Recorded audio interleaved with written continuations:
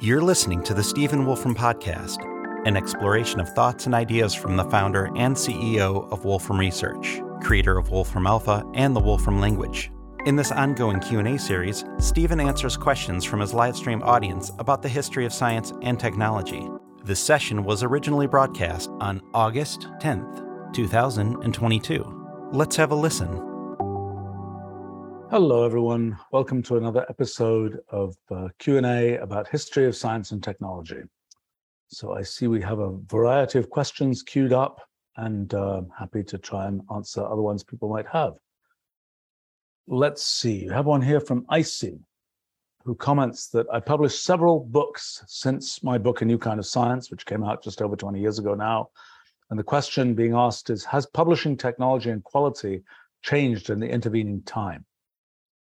Well, you know, a couple of things have happened. I mean, publishing as an industry has changed a lot, because it used to be the case that to get many copies of something out there in the world required investing quite a bit of money to have a printing press print them.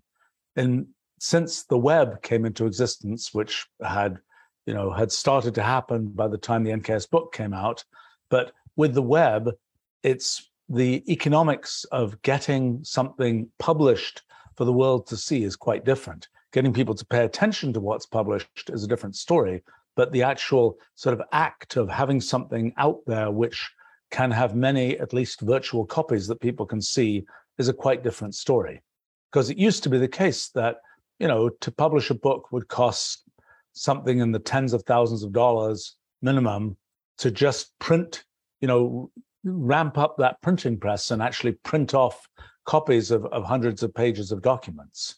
But so that's changed. And of course, there are many dynamics in the way that books are distributed, the corner bookstore versus the web distribution versus the online bookstore and so on. That's all changed. In terms of the physical production of a book, one thing I find interesting is that the value of presenting information in book form has still been maintained as far as I'm concerned. And one of the things that I like about books is that when you have something as a book, you can kind of viscerally tell that's everything it's talking about here. It's not a question of having links where you might follow this link and then there might be another link to follow and then another one. You don't really know how big the octopus is, so to speak. With a book, there's kind of a very definite, there's this thing, I flip through it, I'm going to tell how far I am from the end and so on. Now, obviously, that's emulated in lots of ebook kinds of publications and formats. I still find it very, nice to have the physical book where I can flip through it and get that same kind of experience. In terms of the production of physical books, there have been a number of changes. I mean, print on demand has become much more viable and of much higher quality. It had been the case that you were either using kind of xerography, photocopying type technology, or you were using offset printing, and that those would give two very different qualities of output. Those things have now almost, not completely, merged. I mean, to produce a book like the NKS book that was printed at very high resolution and so on, that's not possible yet in print on demand, even 20 years later. But to produce a book that is of more typical resolution and so on is possible with print on demand. It's also become the convergence of the price of black and white and color printing has happened, so it becomes much more realistic to print many more kinds of things in color. I think the dynamics of that have had the effect that when you were going to print something, you kind of had to make the commitment that you were going to print lots of it, because it cost a lot to set up the printing plates and to kind of initiate the process of printing things. With print on demand, you can print just one of it, and the amount that it costs to print 5 of it is roughly 5 times the amount it costs to print 1 of it. There's not sort of an initial startup cost that has to be amortized across the number of copies that you make. So, but I think in general, the quality of books as printed on a printing press has it sort of still exceeds the quality of our eyes to be able to see higher resolution. So that's kind of the max that one's reached there. And now it's only a question of whether the kind of print-on-demand mechanism has reached the same point. Let's see. Oh my, there's a question here about the history of fluid mechanics, how the Navier-Stokes equations were discovered and how they work. I'm not sure I know this history all that well. The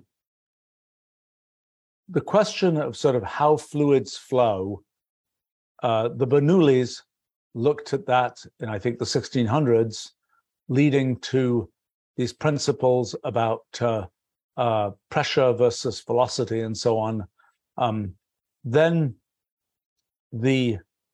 I think the early 1800s, people started thinking about fluid mechanics as something to which you could apply the laws of mechanics. I mean, in the early days of mechanics, people were most interested in things like solid bodies and talking about, well, motion of planets, things like that. Eventually, the rather elaborate equations of the motion of things like tops, things that were sort of relevant to the Industrial Revolution, and things that were, stresses and strains in iron structures, things like this. Those were things that were studied in the context of solid mechanics. As the 1800s kind of rolled on, by the 1860s, people were interested in things like molecular dynamics, of thinking about how lots of molecules bouncing around would, obeying the laws of mechanics, what the aggregate effect of that would be. I think the Navier-Stokes equations and things like that were in the slightly earlier part of the 1800s. And I think one of the things that have been done there was Poiseuille's equation, which is the equation that tells one the rate of flow of fluid in a tube, fluid with a certain viscosity in a tube. And I'm not quite sure when the concept of viscosity, the kind of the sort of resistance to motion in a fluid, the analog of friction for a fluid, when that was first studied, people certainly observed that water pours more easily than syrup pours, but the measurement of viscosity as something that would characterize the sort of flowing of fluids. When you put a certain pressure on a fluid, how much will it flow? I'm not sure when that really took off. Now, the Poiseuille equation was for the amount of fluid given a certain pressure of fluid, how much fluid would flow through a tube. And that was, I think, originally studied in connection with the rather gruesome question of, if you sort of cut open the artery of a horse, how much blood will flow out of it. Now, by the way, ironically enough, blood is a very strange kind of fluid, not least because red blood cells are this kind of flexible kind of flying saucer-like shape that gets deformed and so on as it goes through. It gets aligned with the flow. It deforms as it goes through small capillaries, things like this. So it's a somewhat peculiar kind of fluid that is not a Newtonian fluid.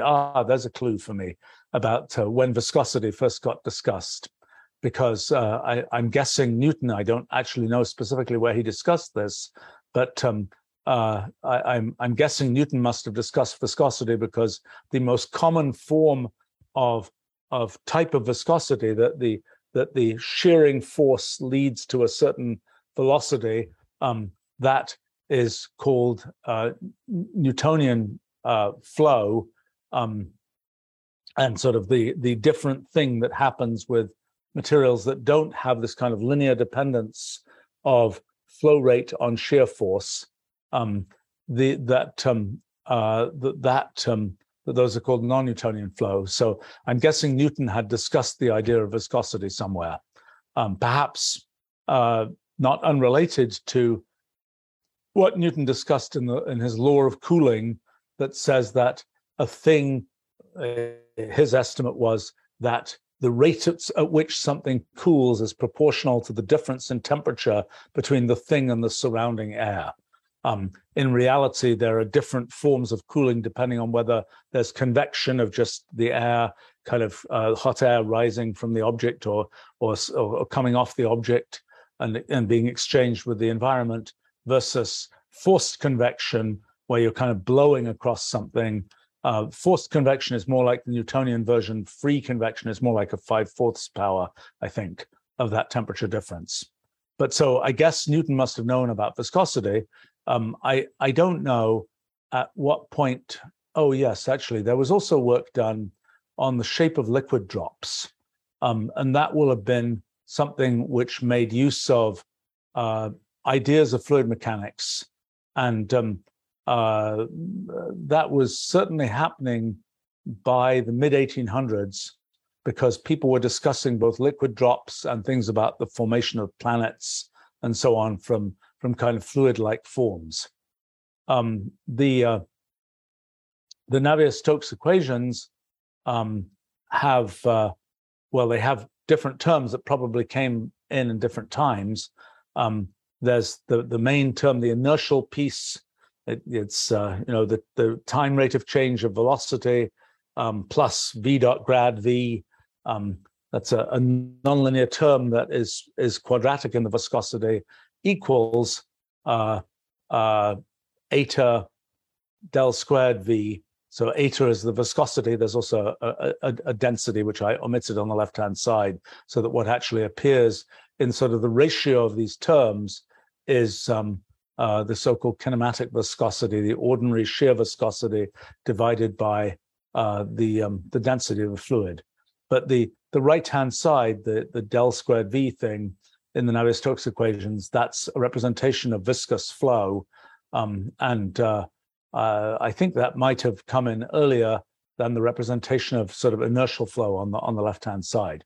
But essentially what happens in the Navier-Stokes equations, they describe the velocity in fluids, and the right-hand side describes the tendency of fluids to just damp out velocity. So you start a fluid running, and the sort of effectively the friction in the fluid, the analog of friction for a liquid or for a fluid, will cause that motion to get damped out. The left-hand side is about if you start something in motion, it will continue. It has inertia to continue that motion. And so, for example, that's what tells you that an eddy that you start off in a fluid will keep going as an eddy. Now, that left-hand side has, the combination of these two pieces has much more complicated effect that, for example, roughly makes a big eddy tend to break up into smaller eddies and still smaller eddies until eventually the eddies are small enough that they get damped away by viscosity.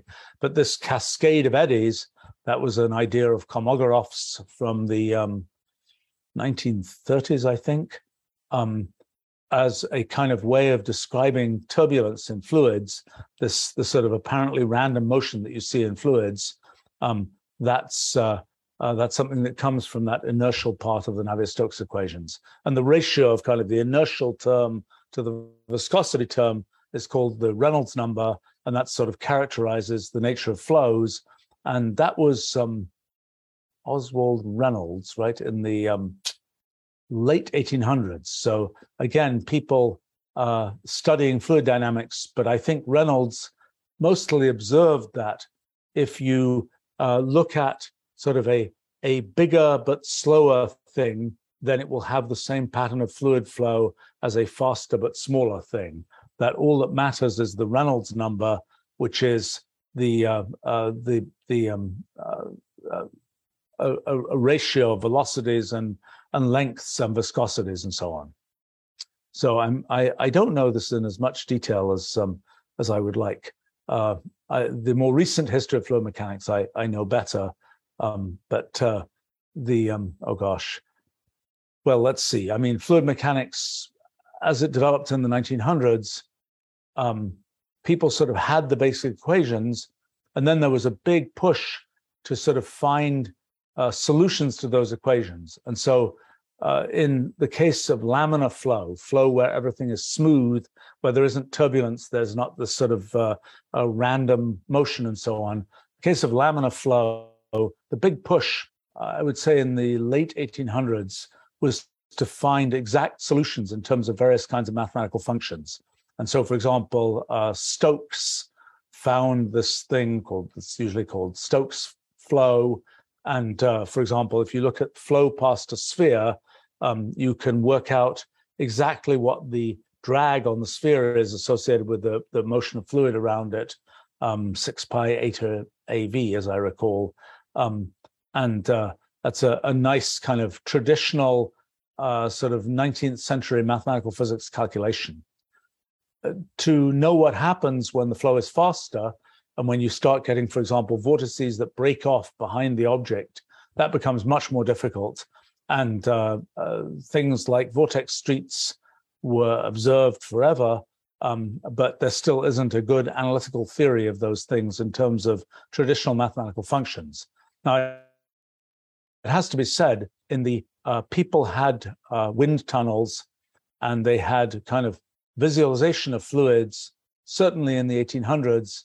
I think there was a big boon in the making of wind tunnels and other fluid mechanics experiments in the 1930s. Strangely enough, it seems like a bunch of large wind tunnel and fluid dynamics labs were constructed at that time in the US as part of the WPA Works Program Administration, I guess, sort of finding work after the Great Depression plan. One of the things that was done during that time was, let's go build wind tunnels. And so a bunch got built, which are often still in use today.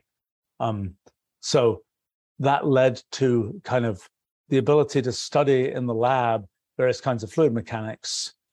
People had been interested in sort of empirical fluid mechanics from the time when people were making kites to the time of the Wright brothers, and to the time of other kinds of aeroplane discussions, so to speak.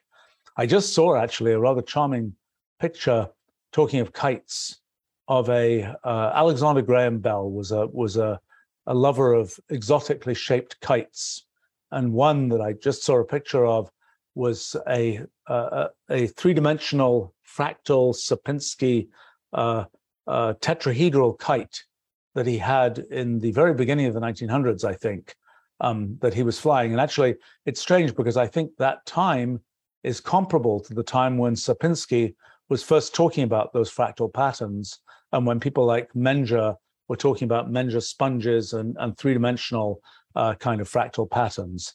And just a little bit after, when Georg Cantor was talking about Cantor sets as the sort of which later became sort of identified as sort of a minimal example of fractal kinds of things.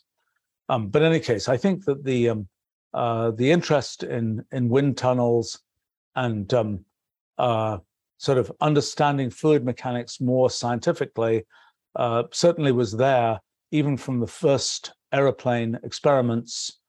And I think the Wright brothers had a wind tunnel, if I remember correctly, in which they could test wing designs and so on, where you're blowing air across this design rather than having to take it out and make the thing go fast in the air, so to speak. You're blowing air past the design.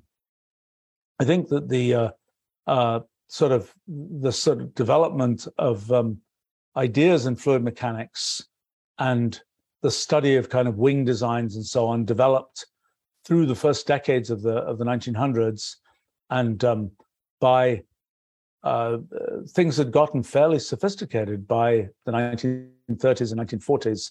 There were a whole variety of labs popping up, particularly as jet engines started to be developed. There were, the Jet Propulsion Lab in Pasadena, California, was coming into existence. That was and there were a lot of people who had come out of, there was a lot of work done in Germany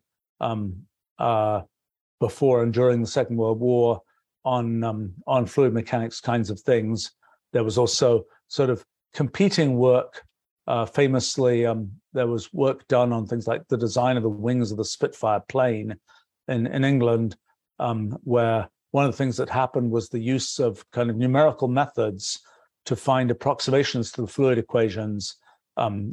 Previously, sort of the choice had been you either find an exact solution with mathematical functions or you test the design in a wind tunnel. This was kind of the beginning of numerical computation, where you just found a numerical approximation to the behavior of fluids and used that to make designs. The original work done by, I think, Richard Southwell, if I remember correctly, was done having humans be the ones who divided up the wings into a grid of squares, and then worked out if the fluid was flowing at this rate on this square, then it would be flowing at that rate on that square on the next step, and so on. Of course, that by the time by about the late 1940s, 1950 or so, those kinds of things just starting to be done on computers. Early effort in that regard was von Neumann and Charney working in 1950 on the first numerical weather prediction, taking the equations of fluid mechanics and putting them on a digital computer. I think it's sort of interesting, and maybe not to the point here, sort of what progress has been made since then. There have been, the Navier-Stokes equations are fundamentally hard to solve. And they're hard to solve because you end up with a wide range of scales of behavior. So, for example, those eddies that I was mentioning, you could have a very big eddy that's the size of an airplane, and it can get broken down into very little eddies that are like an inch across. And there are a lot of those that fit in the size of a large airplane. And you have to kind of model all of those to be able to figure out things about the flow around the airplane. And typically on a plane has a Reynolds number of about 10 million for a big plane. So it has above Reynolds number about 100. You usually get turbulent flow, so it has lots of turbulent flow, but it has also a lot of flow that is that you can approximate without viscosity. But like 1 inch above the wings of the plane, you get this boundary layer where lots of features of viscosity really matter, and half the drag on the plane is probably associated with what happens in that 1 inch layer. So it's kind of a complicated thing to model because you've got to be able to deal with all these different scales of behavior.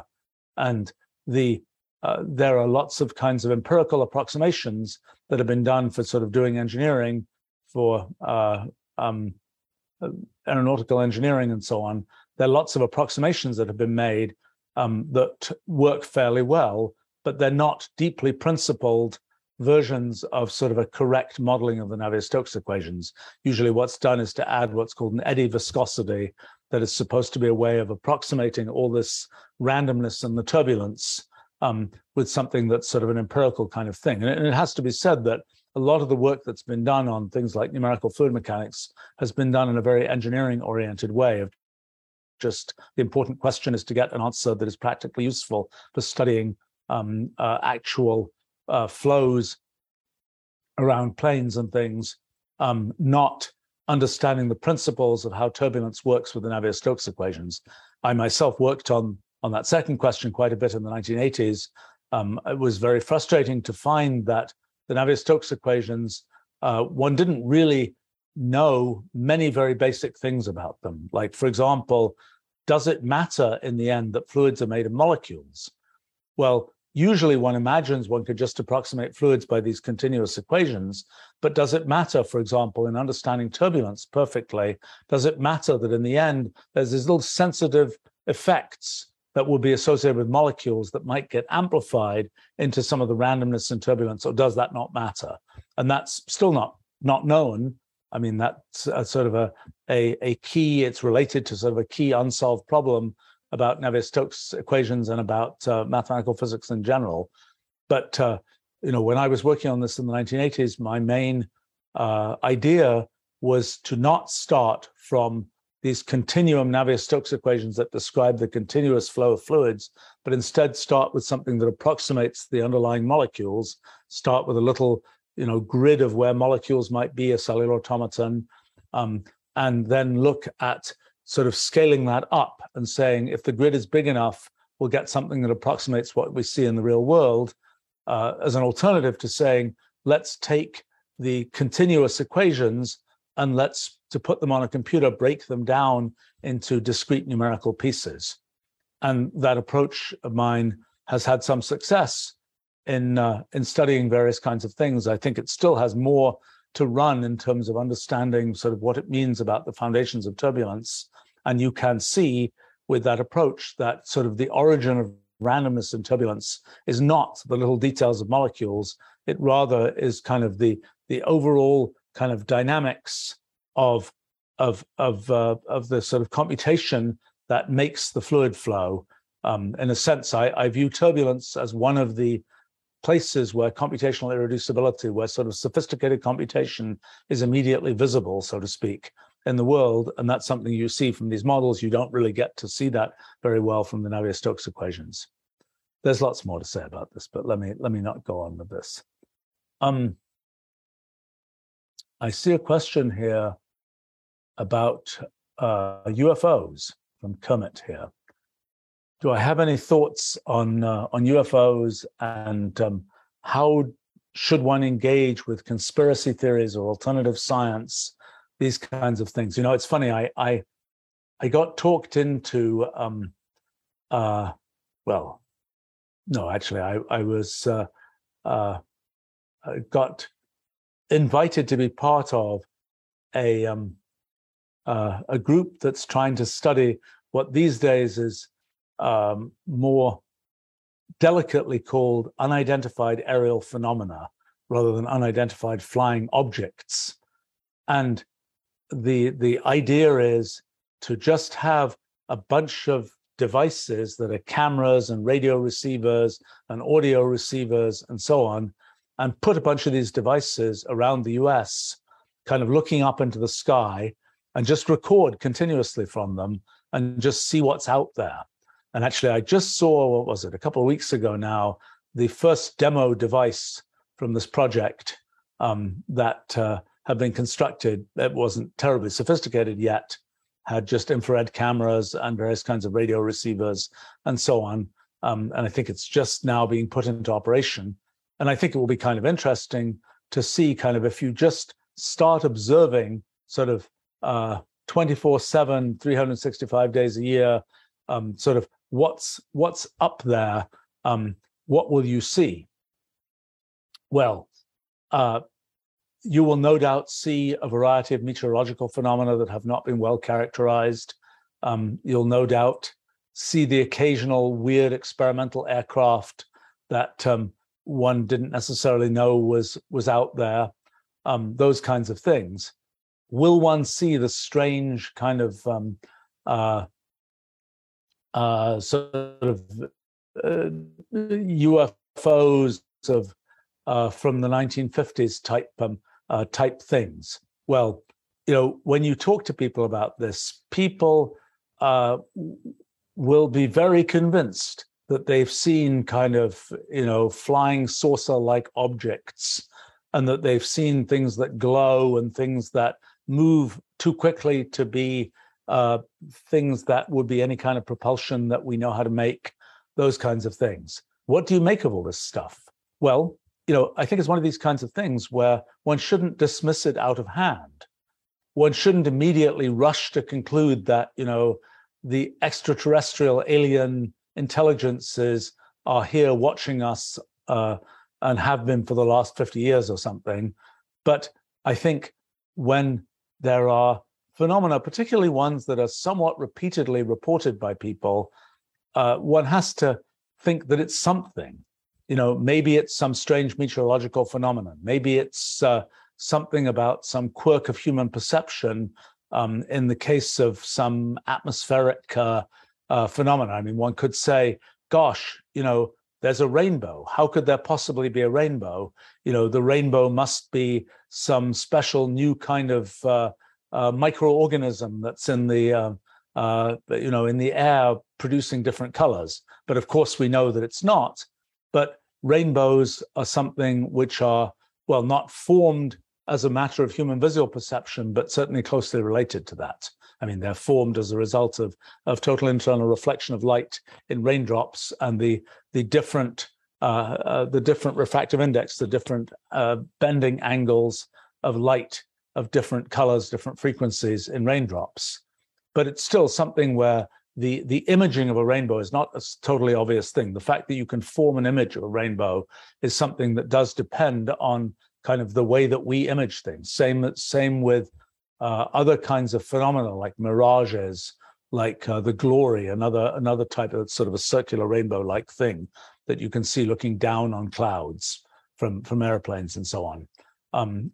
So I think there are plenty of phenomena which can be interesting to see, and where one of the trickinesses, I would say, is that there are phenomena that are visually detectable, but really depend on the observer. So another one that's sort of an example of that is shadow bands in total solar eclipses.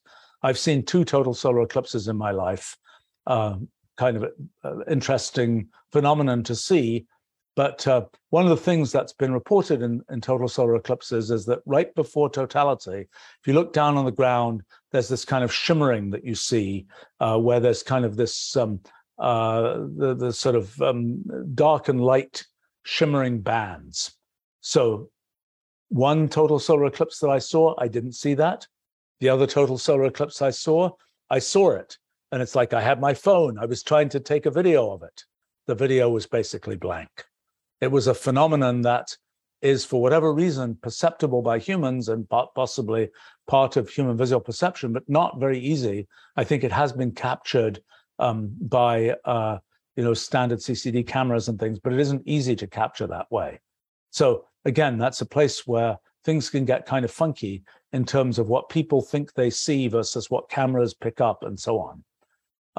Now, in what should one do when people earnestly tell one that they are convinced that, in fact, I was at this event just a couple of weeks ago, and somebody with perfectly sober person was sort of rather guiltily telling me, well, one afternoon they had seen, basically a flying saucer. And, when I asked sort of what shape is it? Well, they said, well, it really was a flying saucer shape. Certainly, my sort of, at a human level, that person definitely believes they saw that thing. And that was their perception, that they saw that thing. Now, what was it? Was it a visitor from Tor Ceti in a conveniently saucer-shaped spacecraft? Or was it some meteorological or atmospheric or visual perception phenomenon? Well, hard to know for sure. I would bet against the saucer-shaped spaceship from Tor Ceti.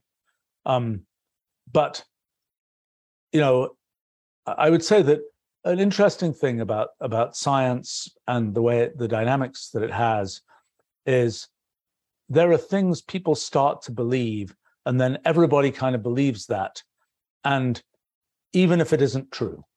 So, there have been plenty of times in the history of science. I mean, one might say in modern times, certain aspects of what people believe about quantum computing is kind of, charming for the fact that there's a giant herd that believes it, and there's a lot of sort of economic dynamics around that makes it sort of assumed to be true, whether or not the ultimate science can be picked away to be found to be correct.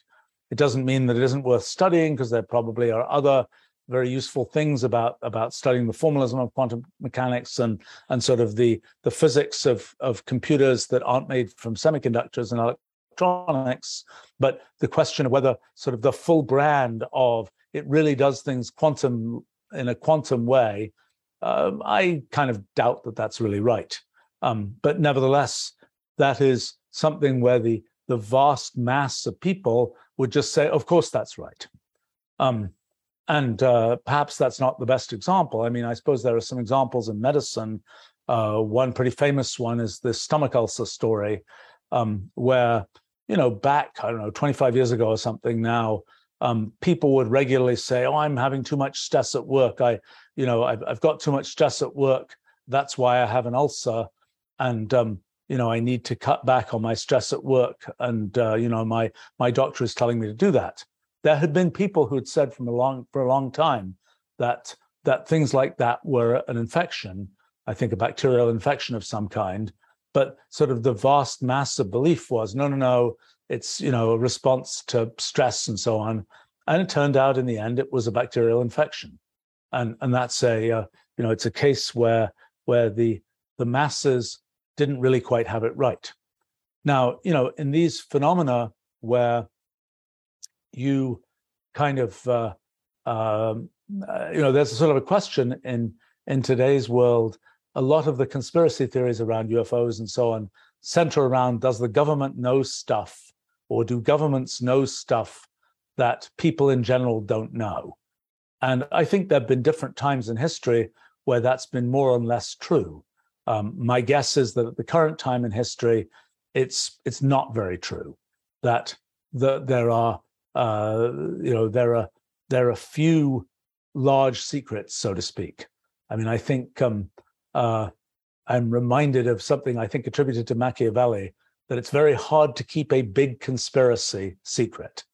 If there's only a couple of people involved, well, you might be able to keep it secret. But by the time it's a big thing that's affecting a lot of stuff, it's hard to keep it secret.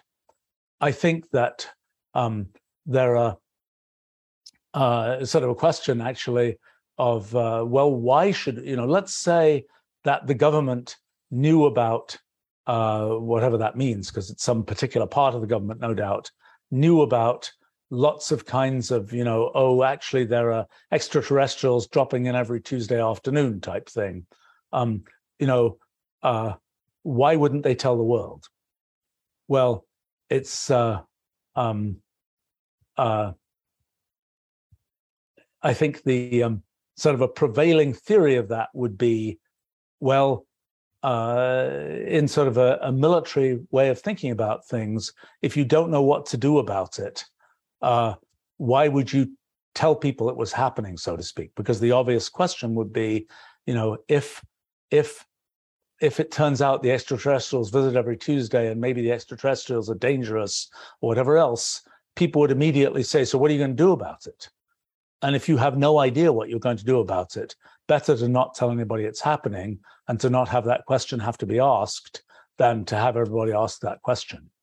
But I think there are also, one can imagine, I think this, I tend to think that there's sort of a question of when you hear about things that seem completely wacky, sometimes they really are completely wacky.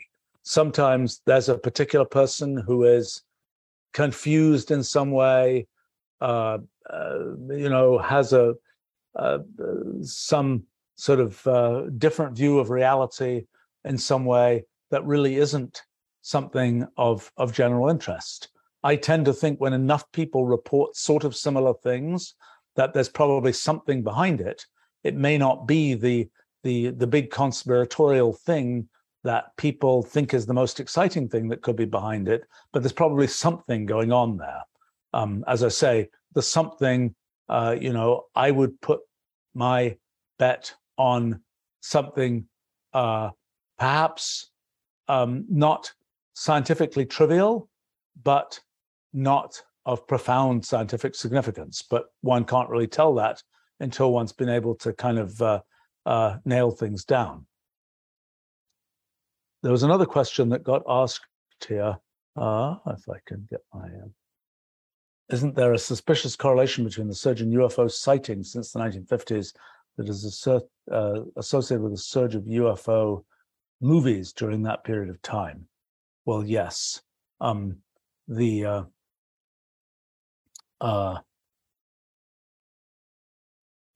There's certainly, one would suspect that the movies came first. I mean, I think that I don't think that the writers of the movies were deeply tied into the UFO sighting community.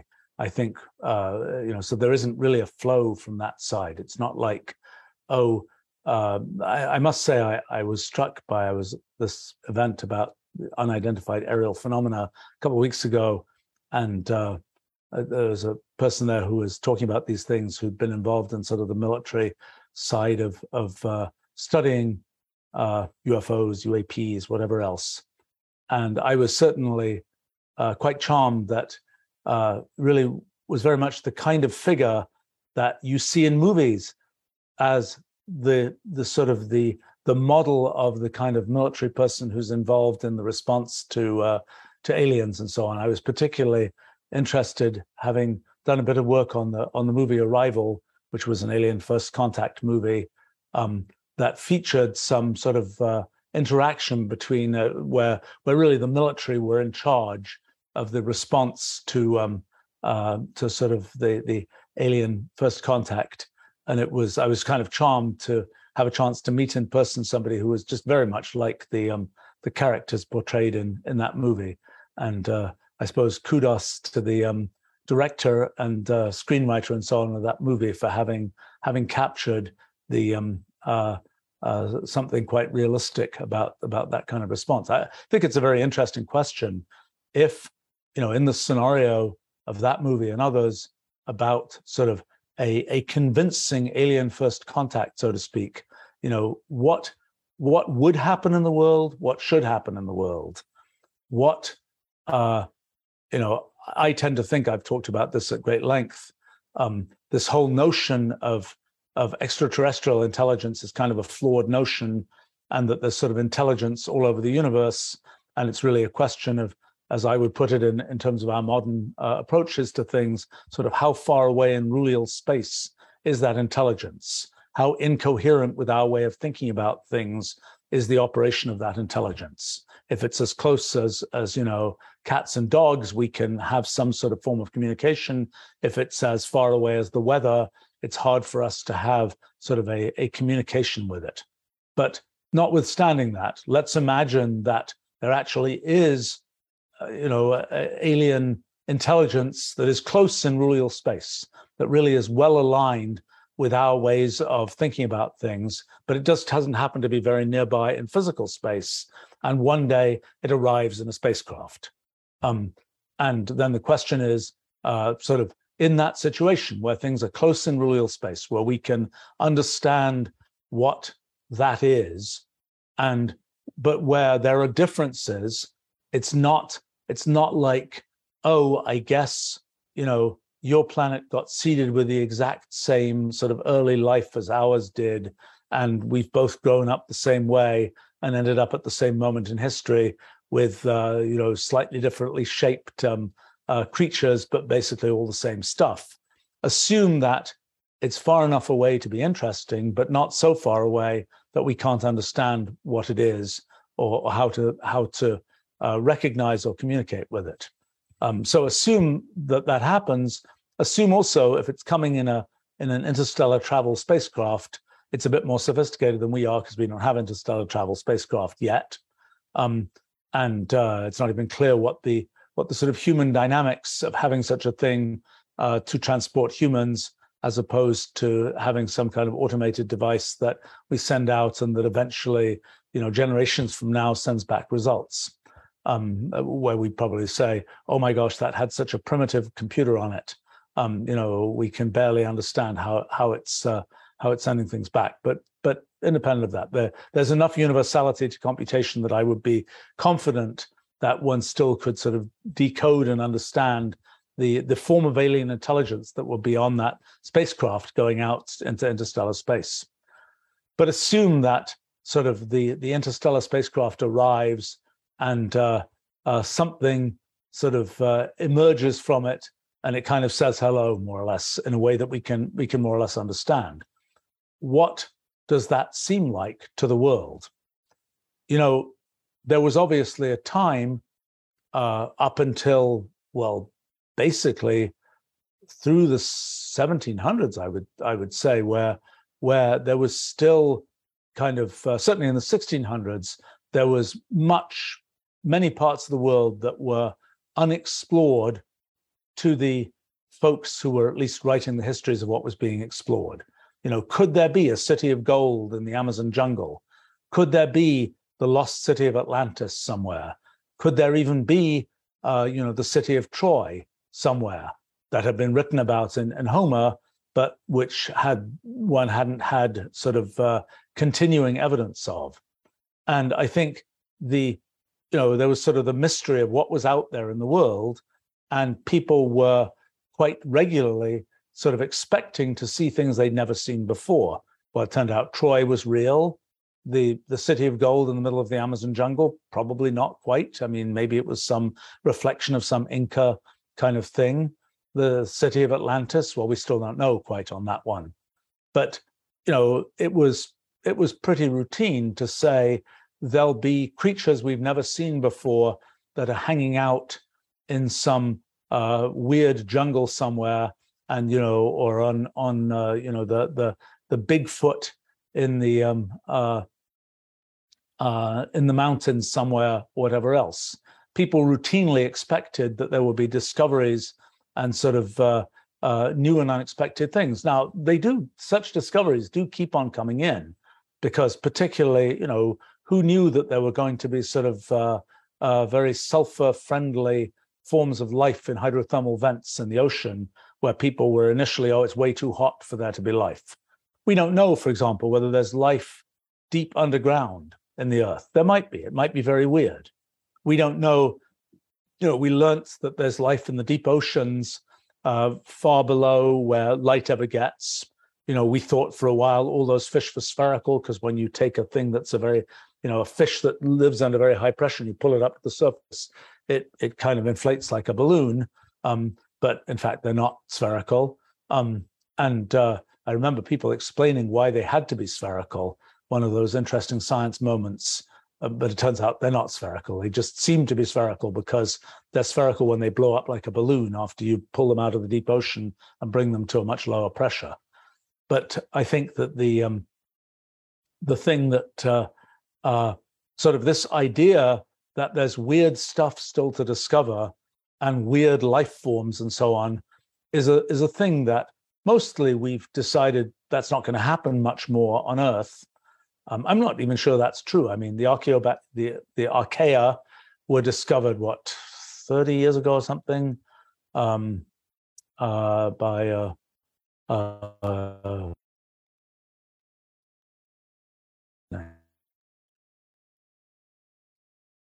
my God,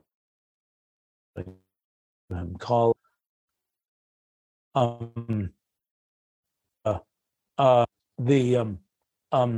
The thing covered by at microscopy and genomics, so to speak, rather than it's sort of that was a case where a new form of life was all around us, kind of like the way I think it's going to go with alien intelligence, that eventually we'll realize new forms of intelligence are all around us, so to speak, rather than you have to go out somewhere in space to find it. But I still, coming back to this question of what is it like when kind of the alien intelligence that we can recognize shows up?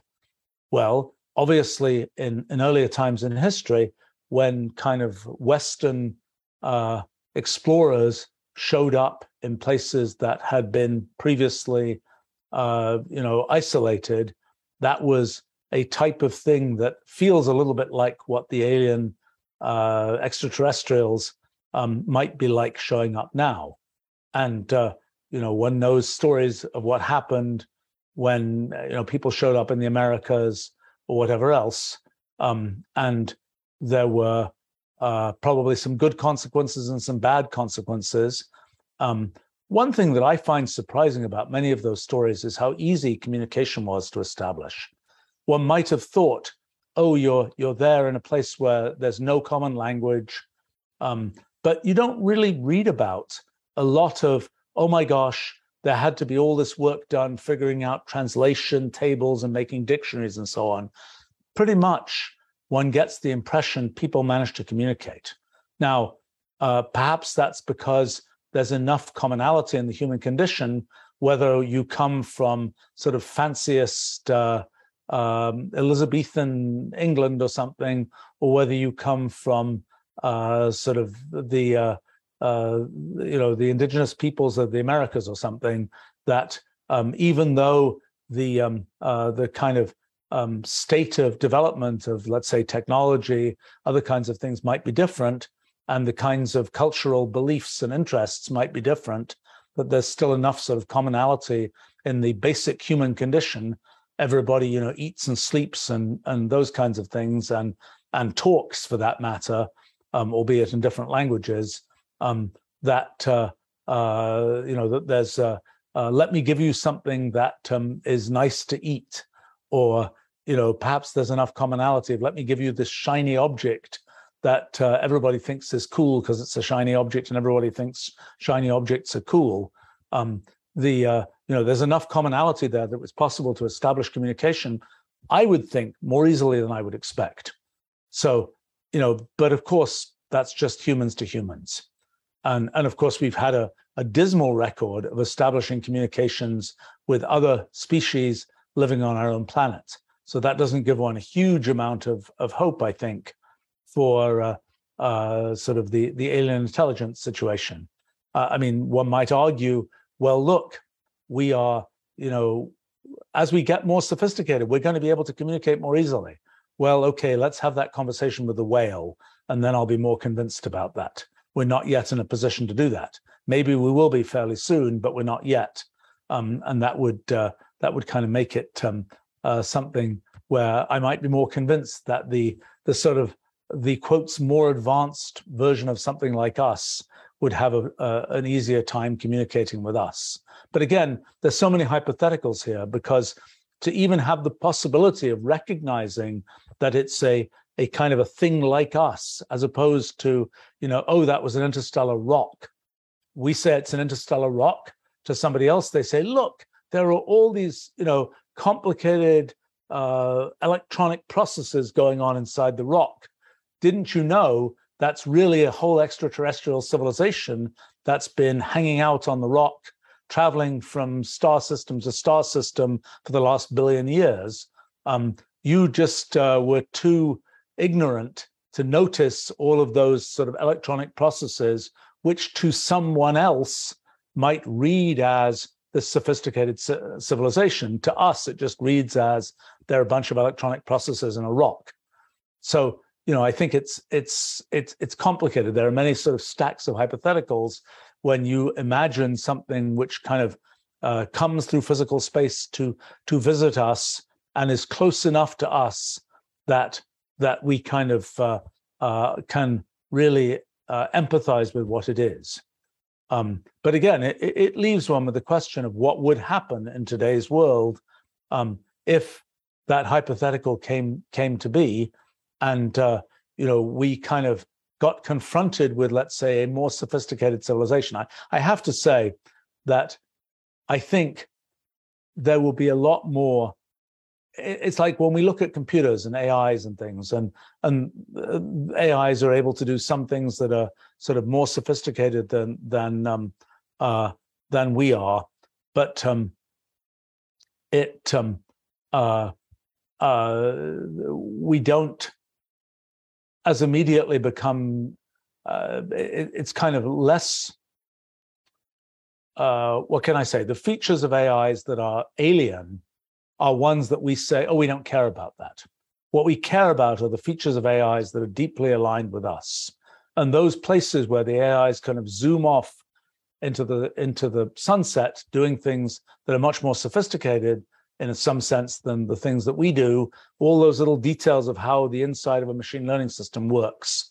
Those are things where we say, oh, those are just details of the inside of a machine learning system. We don't care about those. We only care whether the system says it's a cat or a dog in the end, so to speak. And I have the slight feeling that, if the sophisticated extraterrestrials show up and they're doing all this kind of stuff, and they've got all these kind of streams of, I don't know what, fluid that they're exchanging in this way, and they're making all these drops in the air, and they're doing all these elaborate things, let's say, and we'd kind of shrug and say, well, that's nice. I don't know why they're doing it. It's kind of cool looking, but who cares? There might be things that the aliens were doing where we would say, yeah, we've really wanted to do that. We've talked about that, but we haven't been able to do it. We know what it is, but we haven't been able to do it. Many of those things are things that have specifically showed up in things like science fiction, we've been able to imagine it, but we haven't been able to do it. We've been able to imagine teleportation, but we haven't been able to do it. Now, of course, what does that really mean? I mean, does it mean you scan the object, you break it down into atoms, you send a digital signal about it, you reconstruct it from atoms at the other end? That's kind of a very, that seems like a very prosaic form of teleportation. But, seeing it in action, that might be what would happen. And I think, and we might then say, oh, that isn't really teleportation, even though it has the effect of the thing that we've been thinking about as teleportation. But I think that, the real question is, will the aliens be doing things that we know we would care about, but we just haven't been able to do? Or would they be doing things that we just can't imagine why anybody would do that? And so they don't read as something that's relevant to us. I mean, it's, we might say, look at those aliens. They are performing all these rituals, which, look at them. They're doing this and they're doing that, and they're twiddling themselves around, and they're doing this kind of thing and they're doing that kind of thing. They must have some elaborate, cultural belief system that leads them to follow these kinds of rituals. And we sort of shrug and say, well, we don't have that belief system, so we don't care. But in fact, to them, those quotes rituals might be the kind of they might be the kind of the social media like clicking mechanism for the aliens might be something that is some, I don't know, physical motion type thing or something. They're swiping left or right or whatever they might be doing, and you see that as some bizarre sort of thing where we don't know what the point of it is, and so we just can't connect to it. All right, I have to solve this problem. I either have to give up for today, or I have to solve my. Oh, look at that! My mouse is back. Hello, mouse. All right, okay, that means I can go on just a little bit here.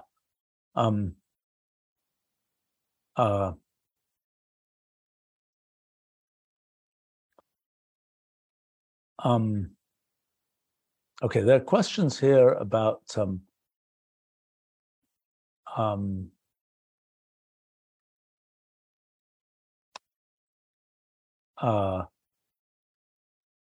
all right. Parker is commenting on an effect something I don't know about the Phoenix Lights event, where thousands of people saw the exact same thing. Yeah, I mean, a lot of these unidentified aerial phenomena things, it's like a lot of people see the same rainbow, and that's not a UFO. The fact that a lot of people see the same thing means there's probably something to explain there. It might be something that is related to human perception. Many people can see the same shadow bands, yet they're hard to record properly. I think that I agree that there's things to explain.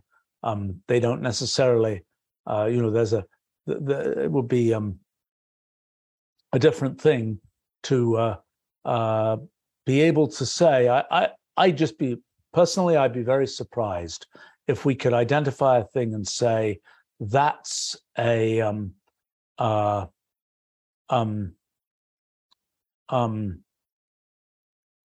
that's kind of an identifiable sort of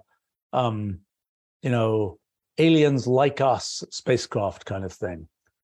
One of the things that also is worth saying is that there are, one can imagine all kinds of strange things that go on. Like, for example, supersonic planes produce sonic booms.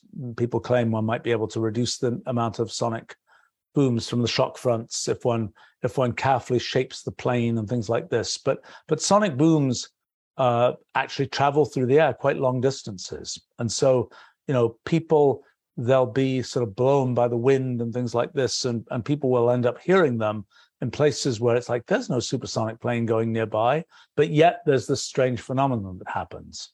And I can quite believe there are plenty of astronomical and atmospheric phenomena, kinds of auroras and forms of ball lightning, all kinds of things which we don't yet know about. And that's those are things that are interesting. They're probably not as interesting as we just discovered an alien civilization, but they might be interesting physics. Who knows? Ball lightning, this phenomenon where you can get this kind of glowing ball that forms and lasts for a few minutes and maybe bounces around a room and so on, and is, I don't know, a meter across or something like this. That happens sometimes in thunderstorms, a rare phenomenon occasionally seen. Probably that's some sort of plasma soliton-like thing that's a kind of a stable form of plasma that we don't otherwise know about. And it's probably a perfectly real thing that somebody could figure out eventually, oh yes, once I see how it works, I can solve the magnetohydrodynamic equations and say, yes, that thing should exist. But I wouldn't have ever guessed it would exist without having seen one. So there are probably plenty of things like that. There's a question here about other notable phenomena that people thought they've observed that were not proven to have scientific validity. Example, alchemy. Yeah, alchemy is an interesting case. So I don't. I think that alchemy was something practiced in the Middle Ages, particularly kind of the idea that sort of an early kind of chemistry where you could make something remarkable from something unremarkable, particularly make gold from lead, for example. And I would say one of the things that's probably a trickiness in an area like alchemy is that it was probably the obvious payoff of making gold from lead is not the best influence on having sort of the most accurate science done.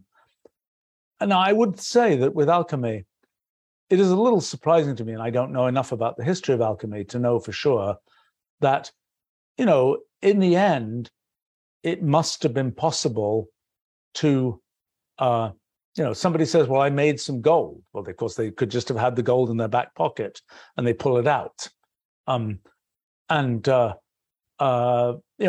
impression is that the sort of practices of alchemy really did turn into the practices of chemistry. It's just that the overarching story was a bit different. Now, I mean, the same can be said about astrology. Astrology was kind of a thing where, practiced in ancient Babylon, and where people were sort of foretelling the future by doing a variety of things, from looking at the entrails of goats to looking at sort of the arrangement of stars and planets and so on. Astrology, one branch of it turned into astronomy, because it was all about sort of, in the end, the predictions you might make might be predictions about where planets would be. And turns out one figured out how to make those using essentially mathematics. The other predictions about kind of, who will win this or that battle, one didn't figure out how to make in the same kind of scientific ways. But I think there's a certain sense to me in which I imagine the ancient astrologers, and I imagine that they were basically strategy consultants for kings and so on, who were like kind of discussing, well, what actually, should you go to battle at this point or not? Let me be a consultant and give you an opinion about that. But the consultants had a certain amount of hocus pocus around them that involved, extracting entrails from goats and making elaborate pronouncements. I mean, the same with the Delphic Oracle. People would come from all over the ancient world to consult the Delphic Oracle. And there was, I think, a high degree of kind of sort of hocus pocus around that process. But in the end, and I think the Delphic Oracle had the big advantage that people from all over the ancient world had come to see it. And come to see the people there. So they'd been hearing about, there's this person from Asia Minor who's worrying about this thing, and there's this person from North Africa who's worrying about this thing. It might have been the only place in the ancient world where all of those different kinds of, all of the information from all those different places came together. So it made for sort of a good consulting opportunity. But I tend to think of the astrologers as being somewhat sort of wise consultants with a certain dash of hocus pocus. And I'm a little bit reminded of modern consulting, some kinds of strategy consulting and so on, where people say, we're using the such and such method. It's not entrails of a goat, but it's some other kind of branded method, so to speak, that sounds cool, but really in the end, it's like you're going to be able to get a good result if you have good judgment and you think well and so on. And the hocus pocus part of it is just to bring those eyeballs to your website or whatever.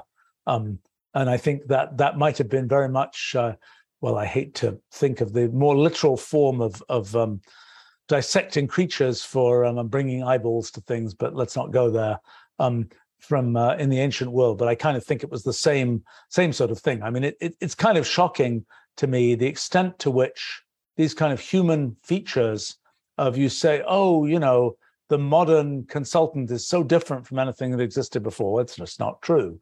These people like that were the people like that all over throughout history. I mean, like I mentioned, Machiavelli, he was a consultant, basically, a strategy consultant to kings and so on. As many people in the ancient world were, for example. So I think that's with respect to sometimes there are things like alchemy that last a long time, where some of their methods might actually have been exactly what was needed to refine metals and things like this, but it had a certain layer of hocus pocus that was all about turning lead into gold and so on, which didn't turn out to pan out. I tend to think most of the time that when there are enough people doing something, that there's probably something interesting there, even if it isn't the thing that people have been sort of touting as the interesting thing. I mean, it's goes along with kind of the idea that when something notable finally gets done in the world, there's often something quite interesting and difficult involved in doing it, and it isn't just the kind of, and it often isn't the superficial, that person was so cool so they could do this. It was some much deeper, much more intellectual kind of thing that made it possible. Maybe I can try and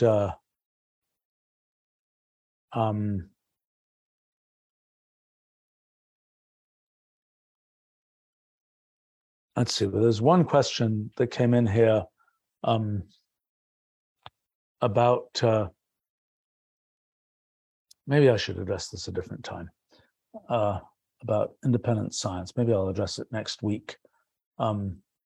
It's sort of a bit different topic here. There's one question here. I'm going to try and address this.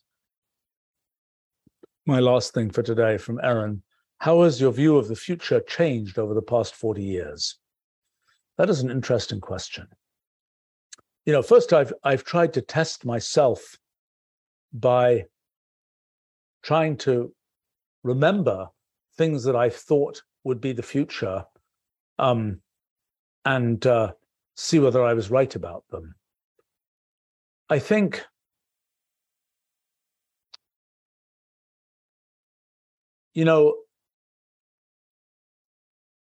perhaps, over the past 40 years, I've seen a lot of things which were just murmurs of what might be possible turn into big things that were important in the world. And seeing that has been very interesting, because when I see a murmur today, the question is, will it turn into a big thing in the world, or will it just go silent? And I think that perhaps I've realized that sometimes the murmurs take longer than you could possibly imagine to turn into real things in the world. And I've also kind of realized that, a lot of stuff I've done myself, I kind of was thinking, well, people are going to really understand this real soon now. But I've realized that real soon is 50 years, 100 years. The timescales for the absorption of ideas are longer than I imagined. But what happens is specific kind of slices of those ideas, specific kind of, change life or the world in some specific way, those things come in quickly. But the sort of bigger intellectual sort of arcs take a surprisingly long time to come to fruition in my observation. I mean, I think there were things that I believed 40 years ago and believe today. I mean, it's kind of like computation is getting to be everywhere and is sort of the big story. I mean, today I kind of am pretty sure that it's computation all the way down in our physical universe. I think that this really is a sort of a key paradigm for understanding things in the world. And I thought that 40 years ago. I think that even more so today. Quite what the working out of that paradigm will lead to all over is not clear. I mean, to me, I think the thing that's happened is one of the things that's interesting about computation is a very general kind of thing, yet many of its applications have been very specific. Like we might be doing, video conferencing. That's being done on general purpose computers, but the actual sequence of operations that are being done is very specific to video conferencing. And the fact that there are all these things that ended up being these little sort of towers of capability that were made possible by what was basically sort of general computers is something that I sort of expected, but it probably happened more than I thought it would. I mean, of course, something like video conferencing is a thing for which there were murmurs, back from the 1960s, the 1950s, and before. I was certainly very well aware of it. And I was like, that's going to happen in the end. Just like, flying cars will happen in the end, even though, when they would happen wasn't clear. I mean, I was sort of a little bit embarrassed to find things that I'd done when I was a kid in the 1960s, where I was kind of assuming there'd be a colony on Mars by the 1980s or so. And that timescale was completely wrong. But, will there eventually be a colony on Mars? Undoubtedly. What is its timescale? Longer than I had ever imagined. I think that, in terms of the, I think there are aspects of the future that maybe I understand with a little bit more clarity now that have to do with the sort of interface between technology and humans, and particularly the extent to which we humans in biology are an example of molecular scale computing, and the extent to which, when we can do molecular scale computing, we will have this quite different form of interface to our sort of human existence than we've ever had before. And I think that that is likely to lead to all sorts of discontinuities in kind of what happens in the future that are, quite unpredictable to me now. I would say that, 40 years ago, I was just coming upon this idea of computational irreducibility, this idea that just because you know the rules by which something operates doesn't mean you can kind of jump ahead and figure out what will happen. And the extent to which that would play out in kind of the unexpected in history, I actually knew that. I began to know that certainly by the mid-1980s. I was quite aware of that issue. Of course, I still sought to kind of predict things about the future, even though at some level I expected computational irreducibility to limit what I could really say about the future. But I'm trying to think what other. It really is so interesting to see these things that start as murmurs and then become kind of all around us. And to go back, once something has become big, and to see there was a seed of that thing. And I suppose in my own life, one of the things I've tried to do is not ignore the seeds.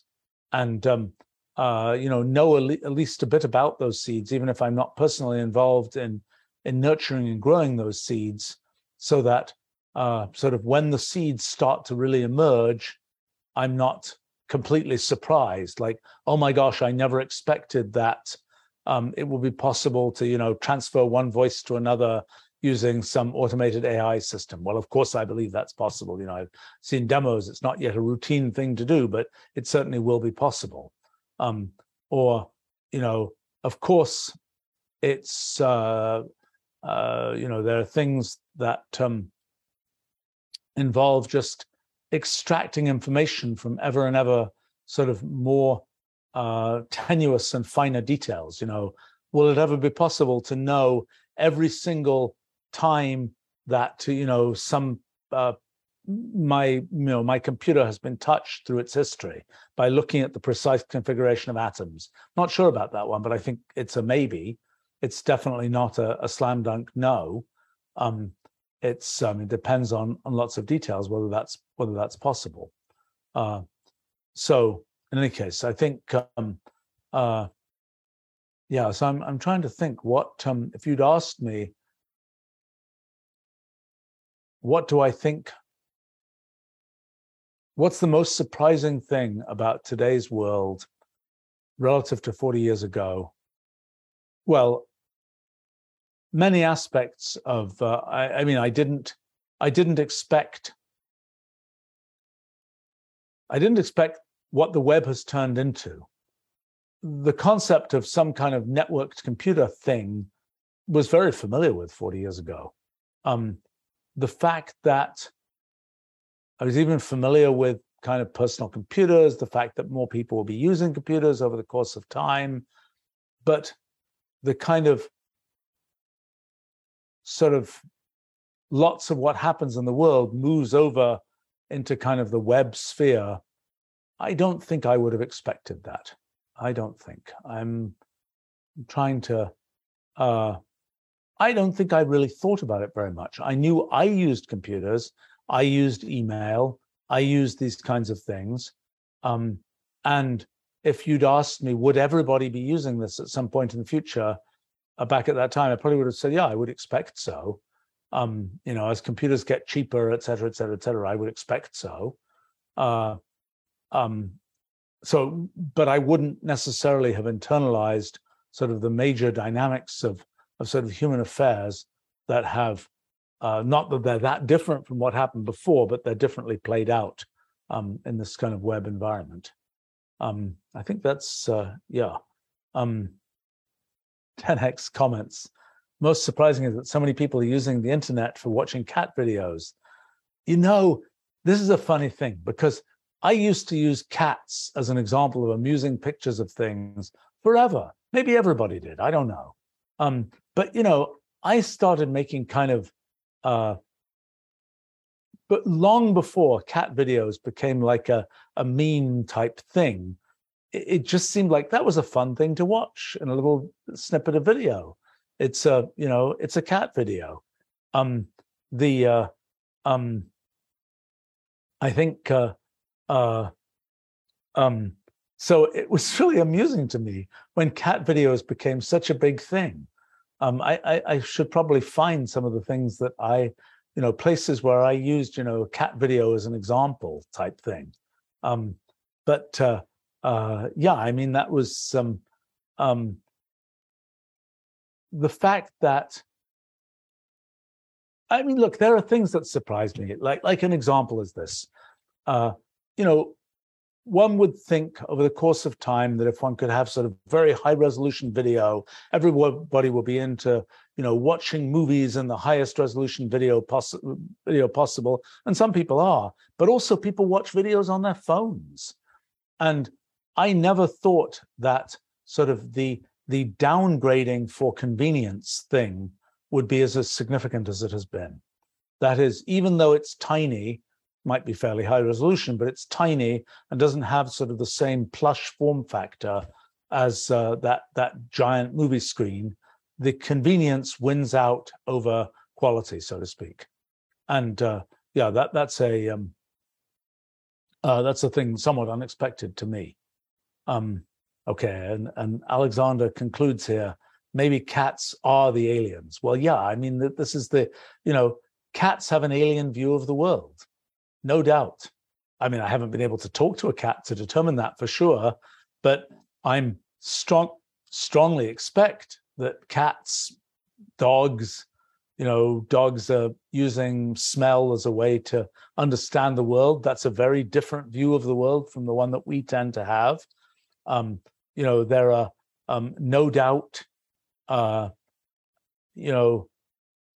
cat philosophy might be, vastly different from the cat. The cat condition is surely a bit different from the human condition. We share certain things with cats, but other things we don't share with cats. And I think this is the big mystery. If we could talk to cats, how would the conversation go? Is the cat condition similar enough to the human condition that we could have a reasonable and interesting discussion with the cat? Or would the cat just be saying, sort of squiggling mouse, straight mouse, a long stream of mousiness, so to speak, that we just are like, I don't know what you're talking about. Just looks like a mouse to me, or whatever it is, or something about how it's some kind of hunting concept, that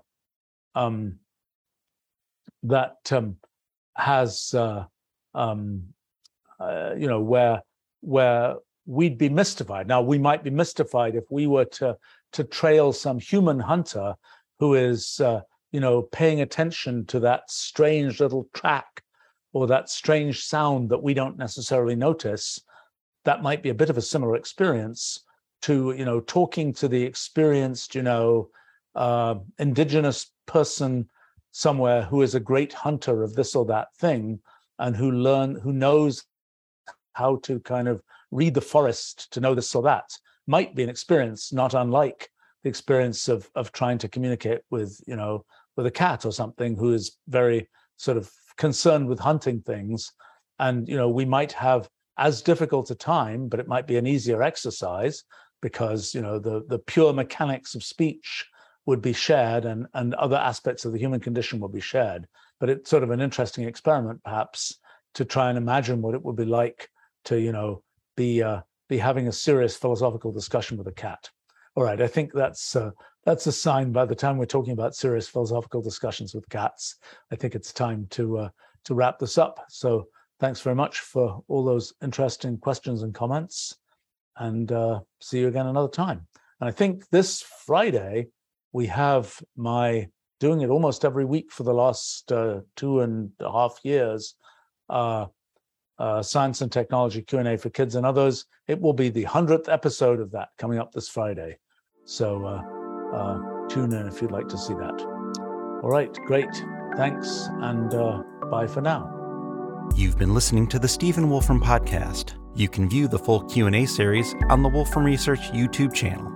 For more information on Stephen's publications, live coding streams, and this podcast, visit stephenwolfram.com.